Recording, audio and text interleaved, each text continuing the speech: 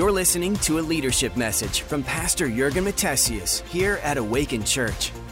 To find out more about us, go to awakenchurch.com. Come with me in your Bibles. I think the first word we're going to read is Proverbs 24, verse 6. I really felt bouncing around in my head so many different thoughts, but today I want to speak a little bit about the word of the Lord. And this message, this could have had 100 different titles. It could have been Word Warriors, Word Dispensers, Word Watchers, but I just want to talk about the word of the Lord. So Proverbs 24, verse 6, Proverbs 24, verse 6 says, for by wise counsel you will wage your own war, and in a multitude of counselors there is safety.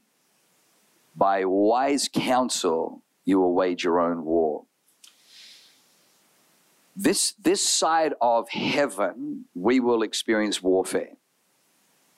In the book of Revelation, it says, now the dragon and his angels fought, and Michael and the angels fought back.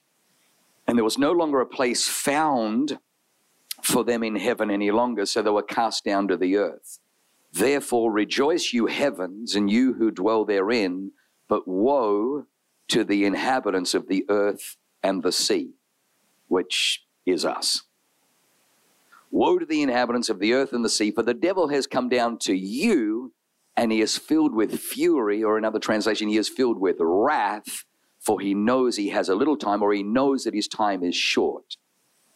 So we have a very, very ticked off, cornered animal, and they only get dangerous when they're cornered. He is cornered because he knows that the sand is running out of the hourglass.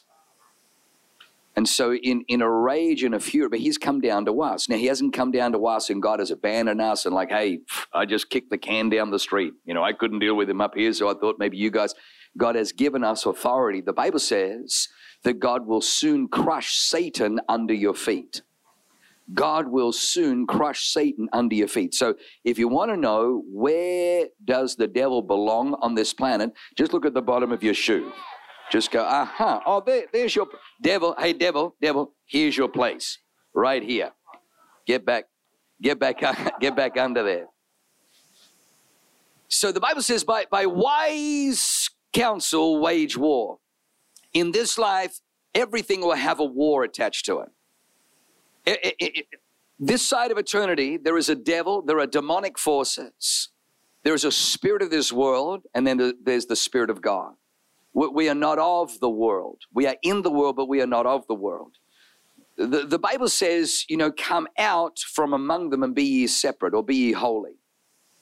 That there is a spirit in this world, and what is very, very scary and dangerous is when that spirit in this world gets into the church.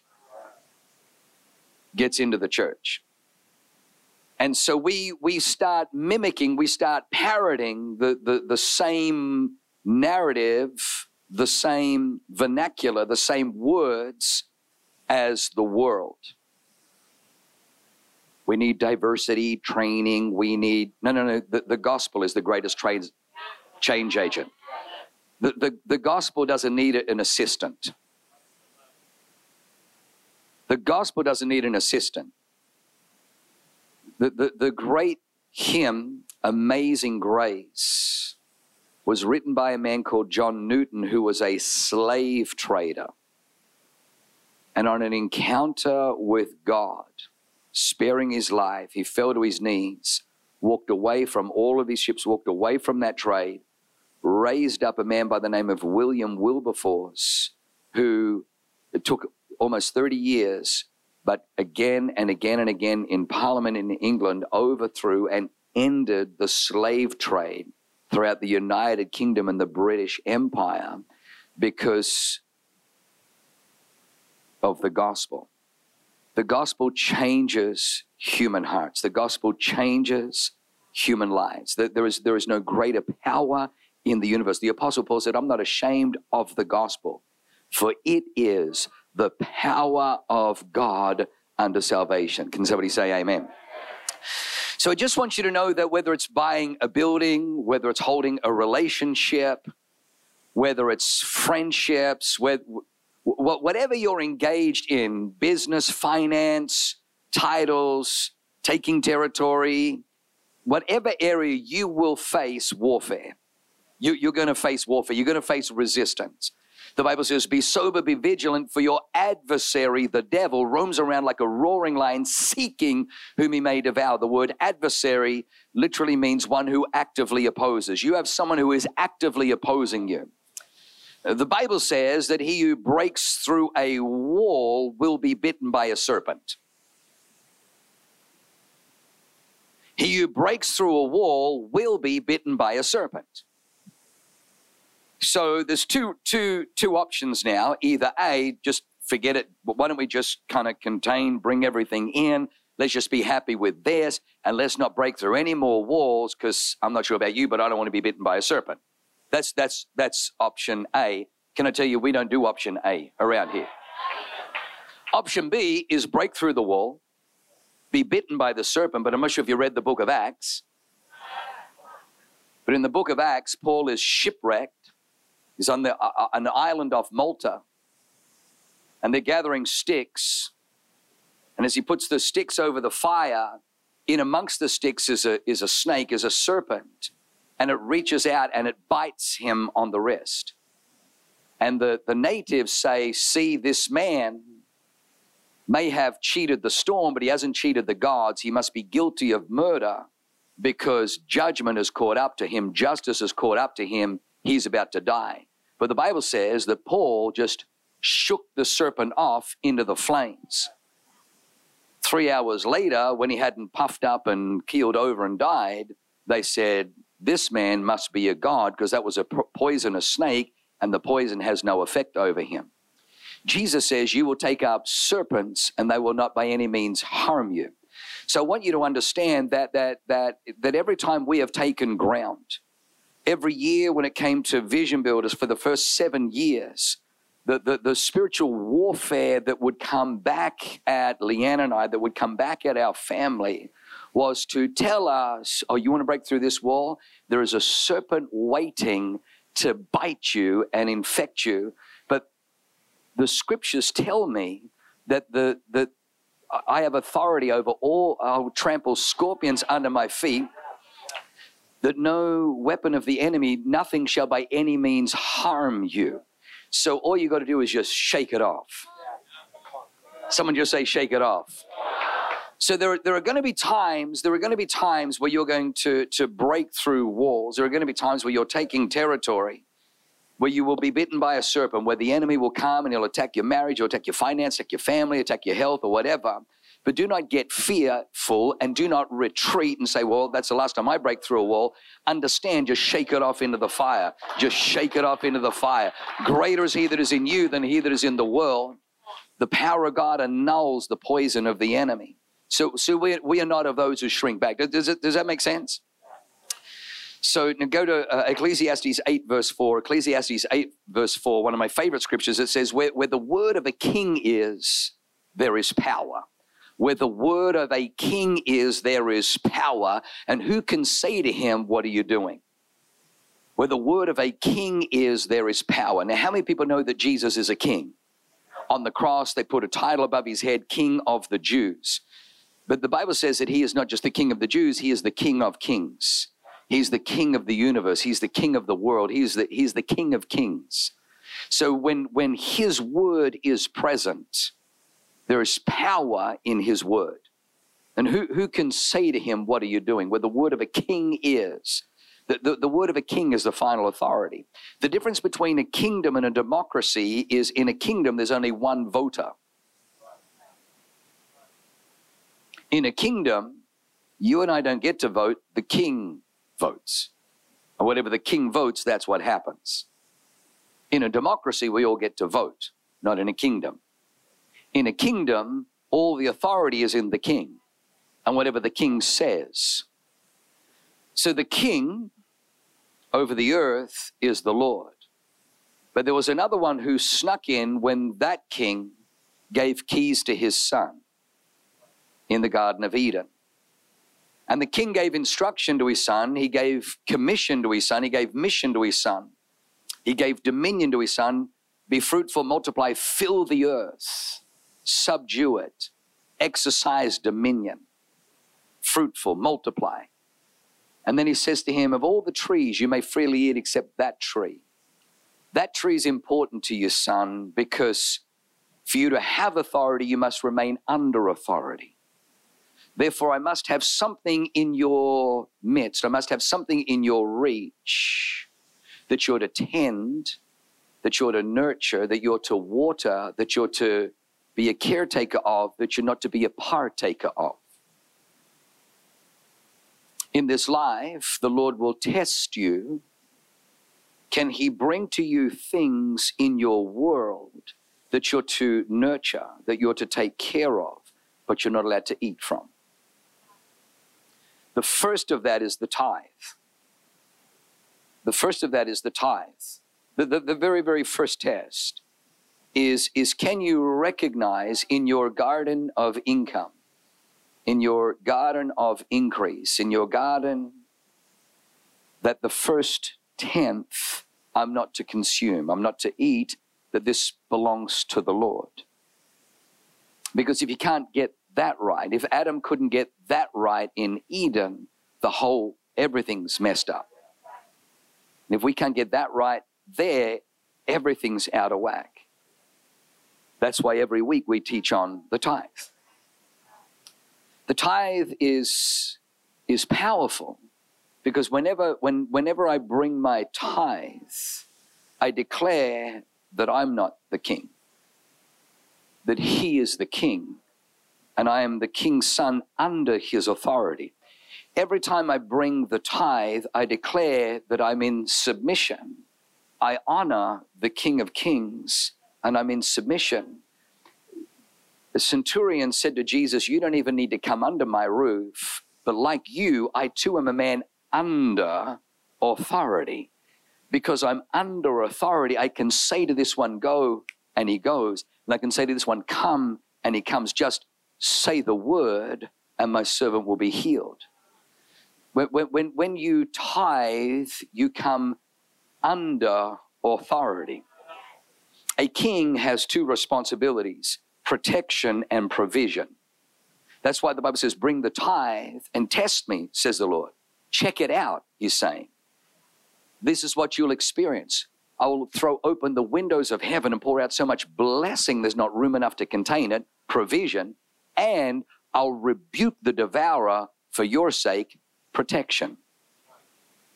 The devil knows that if you submitted to God, defeat him every time. But if he can get you disconnected from God, he can open a can of whoop. The Bible says, how many people know the Bible says, resist the devil and he will flee? But you know that that's not the verse. The verse says, first, submit to God. Resist the devil and he will flee. So a lot of people doing a lot of resisting, and all that they accomplish is they get hoarse in their throat, they get tired and fatigued, and then they become despondent in their heart because ain't nothing happening. But really you got to go back. Are you out of alignment with God's word? Once you're in submission to God, you can resist the devil and he will flee from you. Let me just go down a controversial road.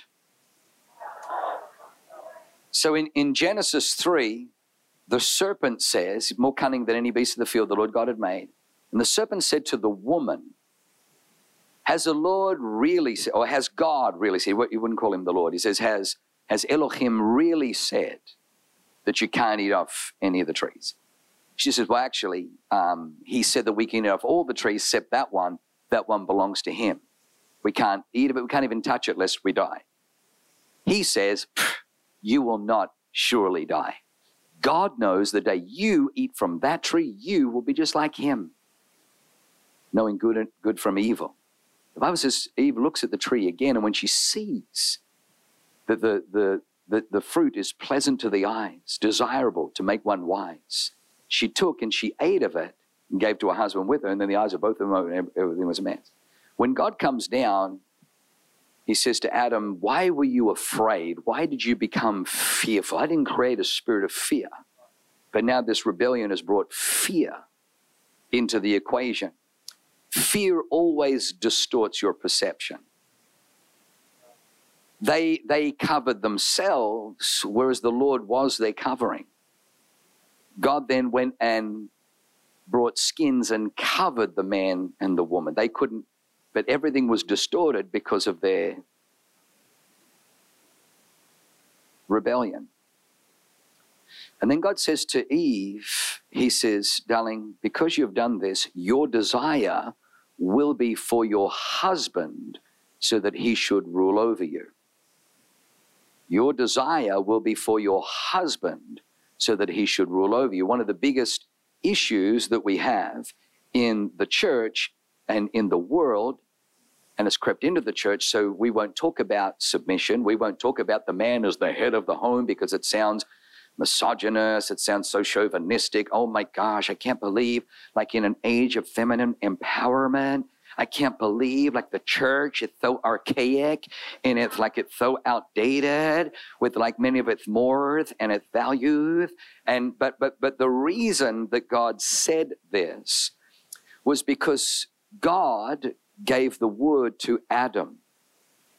God spoke to Adam. There was no Eve yet. God had not created Eve when God spoke to Adam. God entrusted Adam with his word. Adam then obviously had communicated the word to Eve. He says, darling, of all the trees, God says we can freely eat, but see that one? You can't eat off that one. She's like, but it's so pretty. He's like, no, don't even touch it. Don't. What are you looking at? Look away. Don't even touch it. The day that you touch it, you'll die. Don't, just stay away. Because the word that God had put in Adam's mouth, that he then communicated to her, because the violation was not just her trust in her husband, but also the word of the Lord coming from God through her husband. Because she violated both of those, God says, okay, because of that, the judgment is, darling, there's going to be an insecurity in you because it was his word that was shaping you. When the rib was taken and Eve was first created and brought to Adam, the first thing Adam did when he looked and he saw her, he said, my God, flesh of my flesh, bone of my bone, she shall be called woman or womb man, for she was taken out of man. In the Hebrew, when Adam called her womb man, he said, she shall be called womb man, for she was taken out of me. I don't know whether he was prophesying with a level of discernment that God had created her with a womb, or whether when he says she shall be called womb man, that a womb was then formed by his word over her. Remember, this is before sin. That because she was taken out of him, that's what she would be. That the first human came out of the man, from then every human has come out of the woman. The woman came out of the man, but after that, she became Eve, for she was the mother of all the living. Because the word was there to form and shape her, God says, darling, because you violated my word in my son's mouth, there's going to be an insecurity in you where you're going to always need affirmation and validation, that you're going to have to come under the covering of the man of God. Now, one of the saddest things that has happened in our culture is we have had men attacked by the enemy so relentlessly that most men are more in touch with their shame, with their disqualifications, with their failures, with their flaws, with their weaknesses, with their brokenness, with their dysfunction. So they've tapped out saying, hey, listen, I'm not qualified to be priest in my home. Because I read the book of Leviticus and I see all the requirements of a priest, and man, I fail nearly on every kid. So you know what, I'm going to let the wife she's going to take the kids to Sunday school. And I'm going to let the wife, she's going to do bedtime prayers. And I'm going to let the wife, and it's all brokenness in the home. What the woman is looking for, she's looking for a husband who will lead in the home to provide a covering that she can come under and find the word of the Lord. The most powerful thing I can do for my bride is continually bring the word of the Lord and continually bring words of life, words of affirmation, prophetic words, words of destiny, words that reassure, words that reaffirm, words that strengthen, words that encourage, words that build up and don't tear down, because that's just the way that God has created it. Now, let me just tell you this. There are a lot of men that say, you know, woman, the Bible says you ought to submit. Submission is always going to be a battle if you don't have a mission, because submission means to come under a mission. If you don't have a mission, now your mission may be an ego-driven, self-exalting mission, but she ain't going to get excited about that. I've never had a problem with Leanne being in submission, because I've realized that I need to have a mission that Leanne can see her future, her destiny, her betterment, her elevation, her love, her value in. Submission means you as a husband ought to have a vision and a mission that she can come. Does that make sense on that? All right, so So in Genesis 3, everything turns to custard. Satan attacks the word of the Lord. Has God really said? Has God really said? And when they took from the tree and ate, they came under a different word. They come under a different spirit. They come under the devil. So now there is a battle between the word of the Lord and then questioning the word of the Lord. All of our education institutions have not only removed the word of God, but they reject the word of God. They mock the word of God. They have contempt for the word of God. If you say, I'm a Bible-believing Christian, all the TV programs will try and paint you as some outdated, wet behind the ears, out of touch with reality. But the power that is in the word, the power that is in the word. So the word was attacked in Genesis. So watch what God does. John 1:1 says, in the beginning was the word was with God, and the word was God. Because the word was attacked in Genesis, the word became flesh. God put his word as a little tiny seed in a woman, because it was a woman. And he puts the seed in the woman, and that woman conceives and brings forth Christ, who is the Word became flesh and dwelt among us. The Word, Jesus, fulfilled the Word to prove that he was the Word. They say for Jesus just to fulfill 9 of the prophecies, that he would ride into Jerusalem on a donkey, that he would be born of a virgin, that he would be of the house of David, that he would be born in Bethlehem, but he would grow up in Galilee. Just for him to fulfill 9 of the words is the equivalent to filling the entire earth 3 feet deep with $1 silver $1 coins, and then you flying in a helicopter, one of them is marked, and you landing at the exact spot randomly and picking it out. And Jesus didn't just fulfill 9, he fulfilled thousands, because he didn't have to. He didn't wake up in the morning thinking, okay, which words do I fulfill today? He was the confirmation, because he was the word. Everywhere he went, the word was amen. The word was amen. The word was confirming.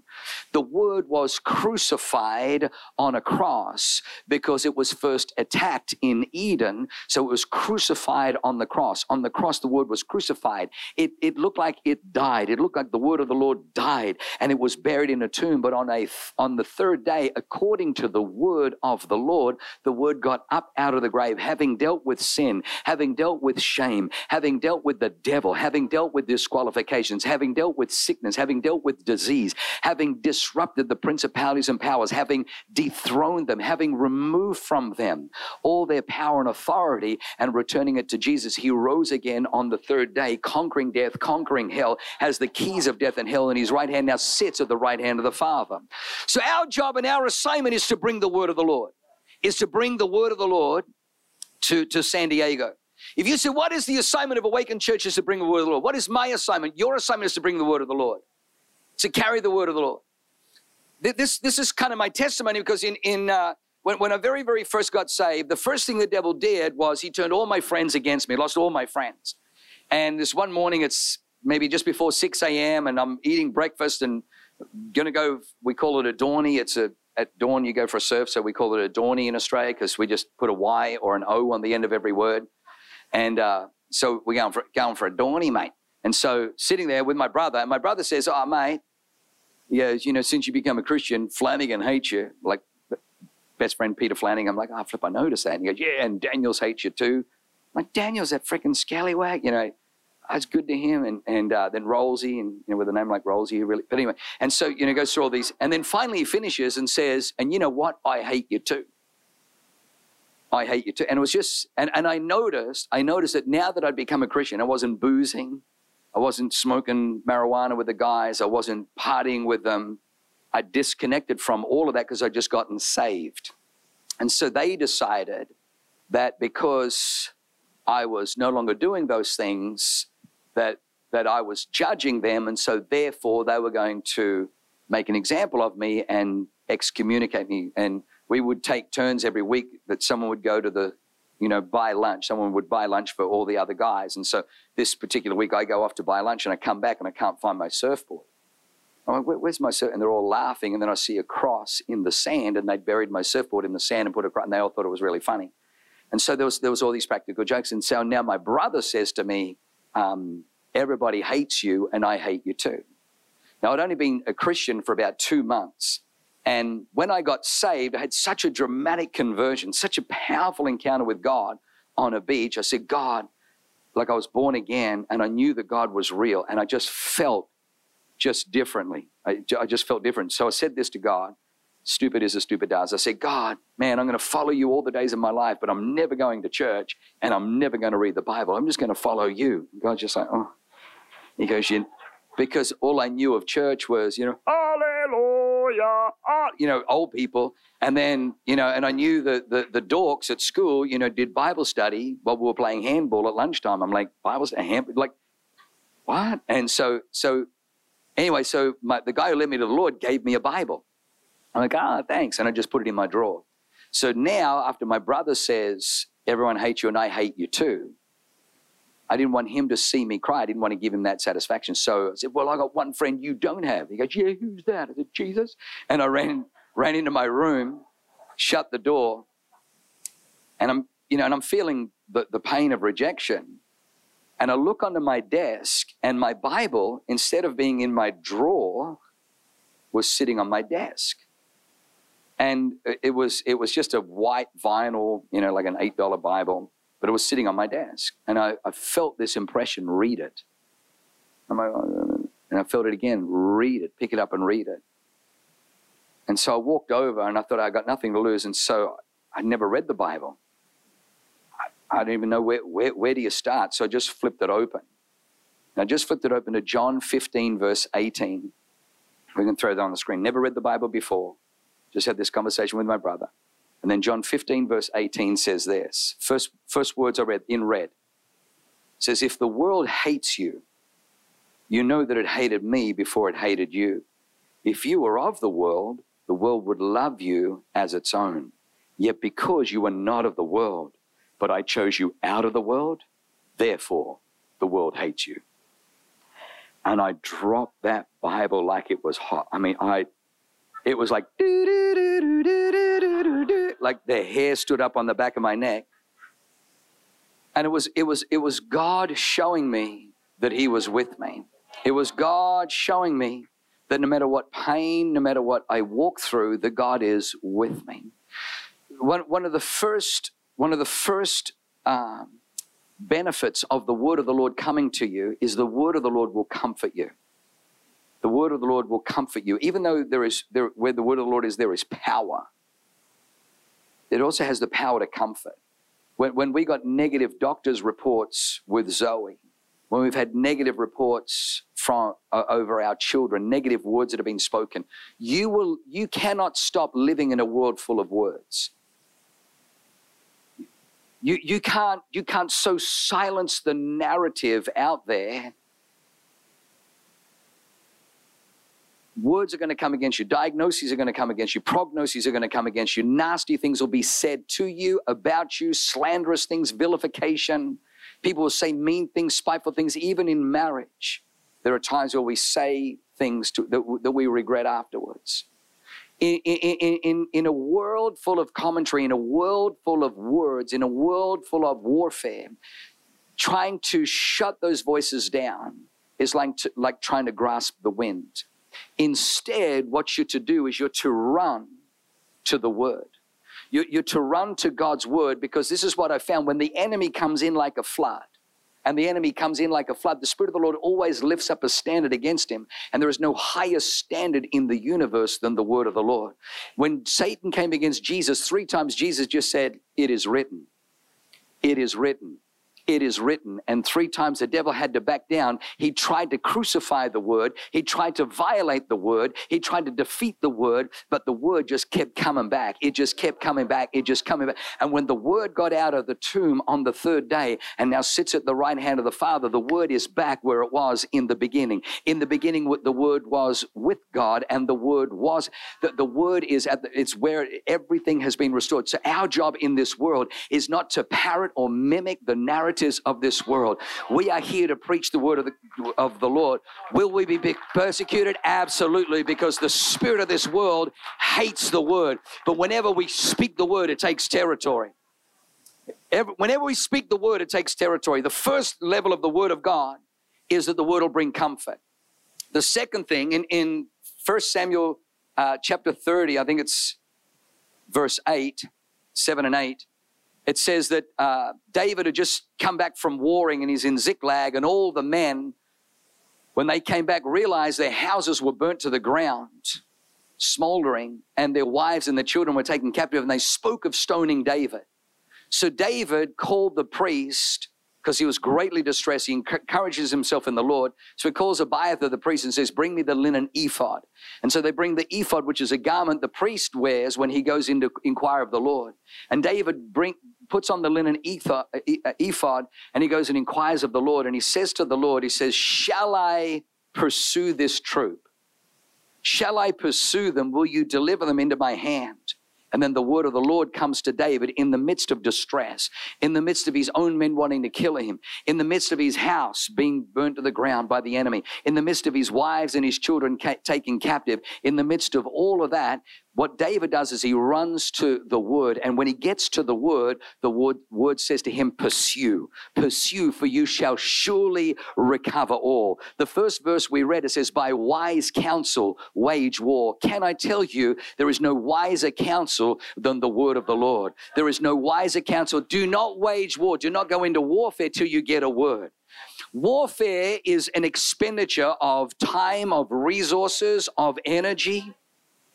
So there was a church that had spent millions on a building, only to find that they couldn't fulfill the project because of complications on the land. And so they walked away from a building project after spending millions in energy and warfare because they never first got a word from God. So we are taking territory. When I drove onto the land in San Marcos, the word of the Lord came. There was an encouragement from Dr. Matt. "Dude, you got to see this building. Oh my God!" That was the first thing that came. But when God said, "Buy the building," as soon as I got the word of the Lord, as soon as I knew that God was with me, and when I said to God, "Well, I just spent $10 million on a South Campus. You should know we don't have any money in the bank." God says, "Great. Now we're back to where we were when we started this thing. You, me, and your obedience." Last time I checked, I'm still God. I still own the cattle on 1,000 hills as well as the 1,000 hills where the cattle graze. Streets of gold in heaven. I can. And so we jump in. So when they told us we had to redo the roof, and we had to redo the walls, and we had to do this, I never lost any sleep. Now, I got generals around me, General Jesse Sullivan, General John Heinrichs, who could go and warfare, who could hold, feet to the fire. But even as magnificent as they were, the costs blew out.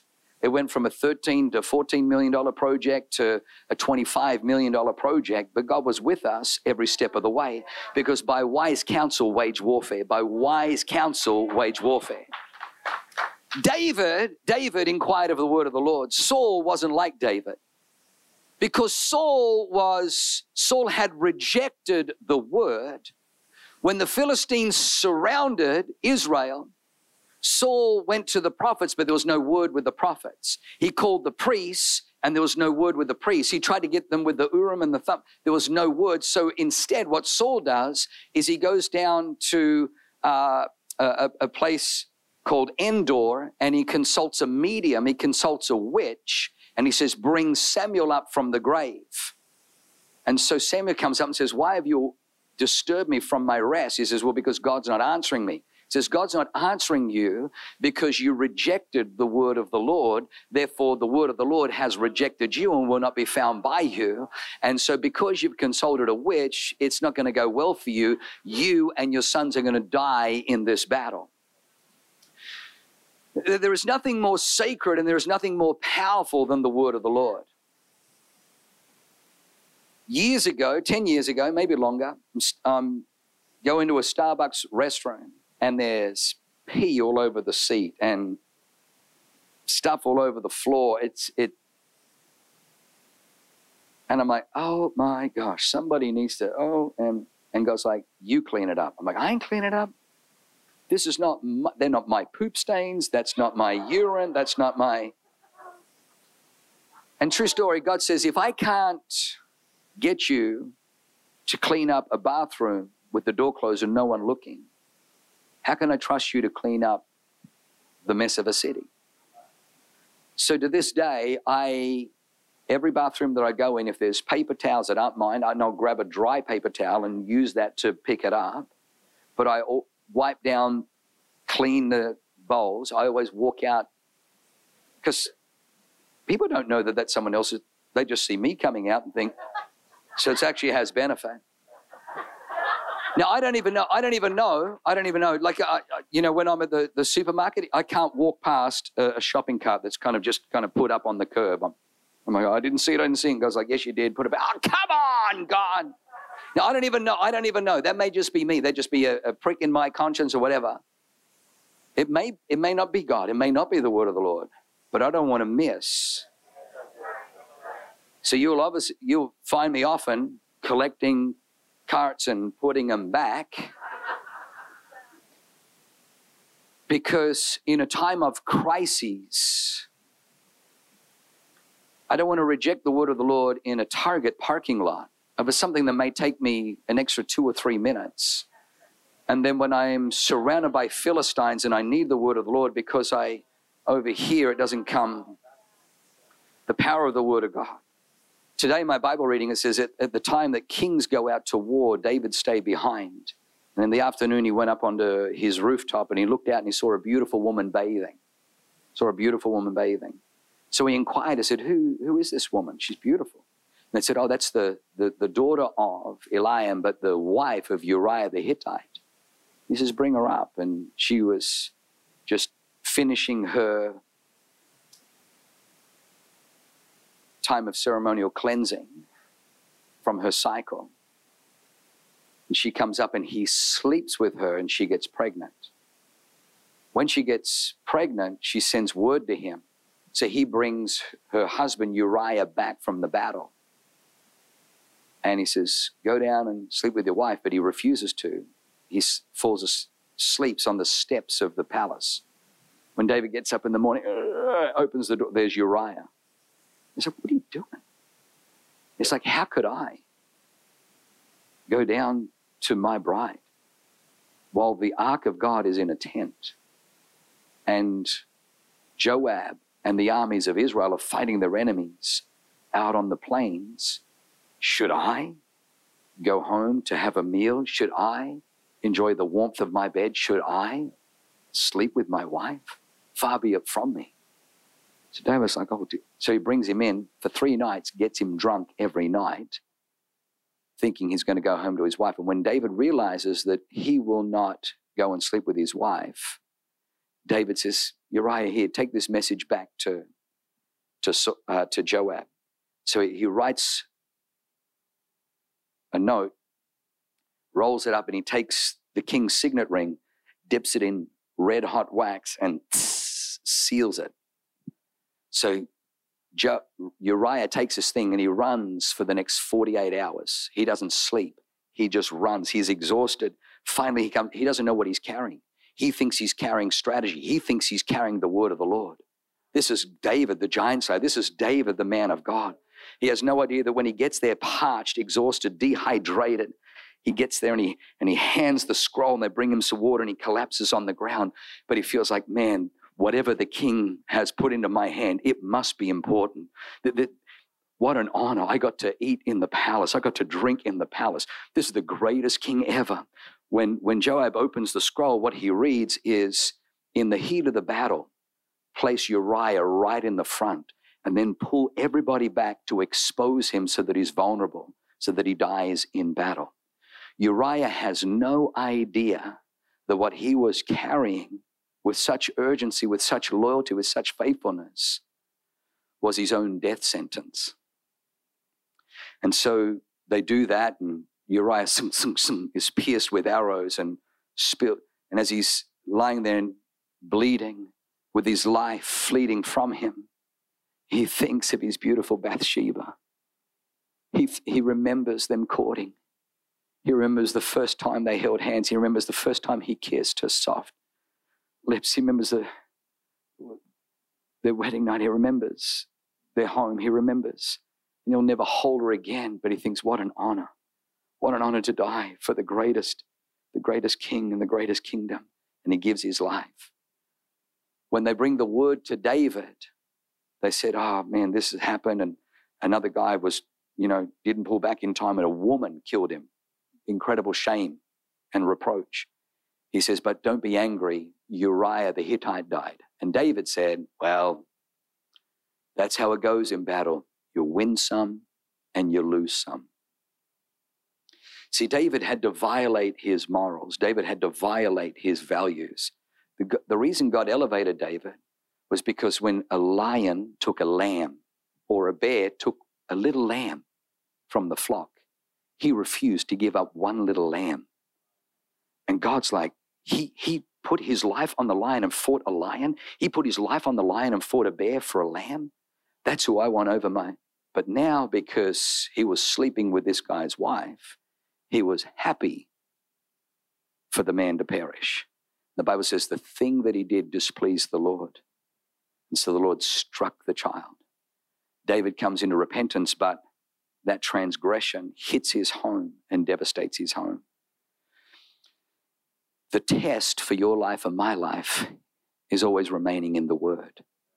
Always remaining in the Word. Don't let anything take you out of the Word. Don't let anything separate you from the Word. Don't let anything disconnect you from the Word. The Bible has thousands of years of human history to show you it never goes well. It didn't go well for Adam and Eve. It didn't go well from David. It didn't go well for his family. It didn't go well for anybody that disconnected from the word of the Lord. The greatest thing we can do is come into the word of the Lord. The greatest thing we can do is honor the word of the Lord. The greatest thing we can do is receive the word of the Lord. The greatest thing we can do is speak the word of the Lord. The greatest thing we can do is live the word of the Lord. The greatest thing we can do is carry the word of the Lord. The greatest thing we can hear is hear the word of God. The greatest thing we can speak is speak the word of God. The greatest thing that you and I can receive is we can receive the word of the Lord. Come on, I'm out of time. Stand to our feet, stand to our feet, stand to our feet. We're coming into vision builders. We're coming into vision builders. I love vision builders because if I was honest with you, vision builders is 110% proof that God is doing this. Just in case you think that I'm smarter than I am, I'm not this clever. In 15 and a half years, I'm not clever enough to raise all this money, to buy all these properties, to this is the hand of God. I do have the privilege, though, of shutting out all the narrative and all the noise, because my baptism was, if the world hates you, remember it hated me first. If you were of the world would love you as its own. But because I chose you out of the world, that's why the world hates you. The greatest retreat I've ever found is into the word of the Lord. When they said your daughter's going to be born with all kinds of chromosome deficiencies, markers for Down syndrome, it's better that you abort her. I went into my closet and I got the word of the Lord. Once I emerged from the closet, it didn't matter what the doctors, didn't matter what, with their white lab coats and with their experts and with their ultrasounds, didn't matter what they said. I got a word from a higher authority. The enemy may have come in like a flood, but I had a higher authority pushing back. Lift your hands to heaven. The greatest thing that you can receive is God's word. The greatest thing you can submit to is God's word. The greatest thing you can align your life with is the word of the Lord. If you will be found in the word will be found in you. If you will not reject, but if you will accept the word, then in a time of crisis, in a time of need, the word will come to you. Just 2 weeks ago, beautiful Jen Shipper, beautiful prophetess, amazing intercessor, sends my beautiful bride a word. At the same time, Rex Crane calls me, sends me a word. Neither of them have any idea what's happening in our private world, but both of them bring the word of the Lord that tells us in a time where we're breaking through a wall and there's a serpent's bite on the other side of that wall, we don't need to fear the venom of the serpent, because God is going to present alive that which looks like it would perish. And the word of the Lord came to me and he says, because you are unafraid to bring the word of the Lord in a hostile climate to a city that needs to hear it, you will never lack in a time of crises, me bringing the word of the Lord to you. Father, I thank you right now, Lord God, for every single person. Lord God, that every single person would so honor above everything your word, that we would lean into your word, that we would make room in our heart. David, you wrote in Psalm 119, how can a young man cleanse his way? By taking heed according to your word. Thy word have I hidden in my heart that I might not sin against you. Father, I thank you that the word would be elevated in every sphere, in every part of our life. Father, we honor you and we love your word. In Jesus' name, everybody said, amen. Come on, you. Thanks for listening. To find out more about our locations, team, and what we do here at Awaken Church, go to awakenchurch.com.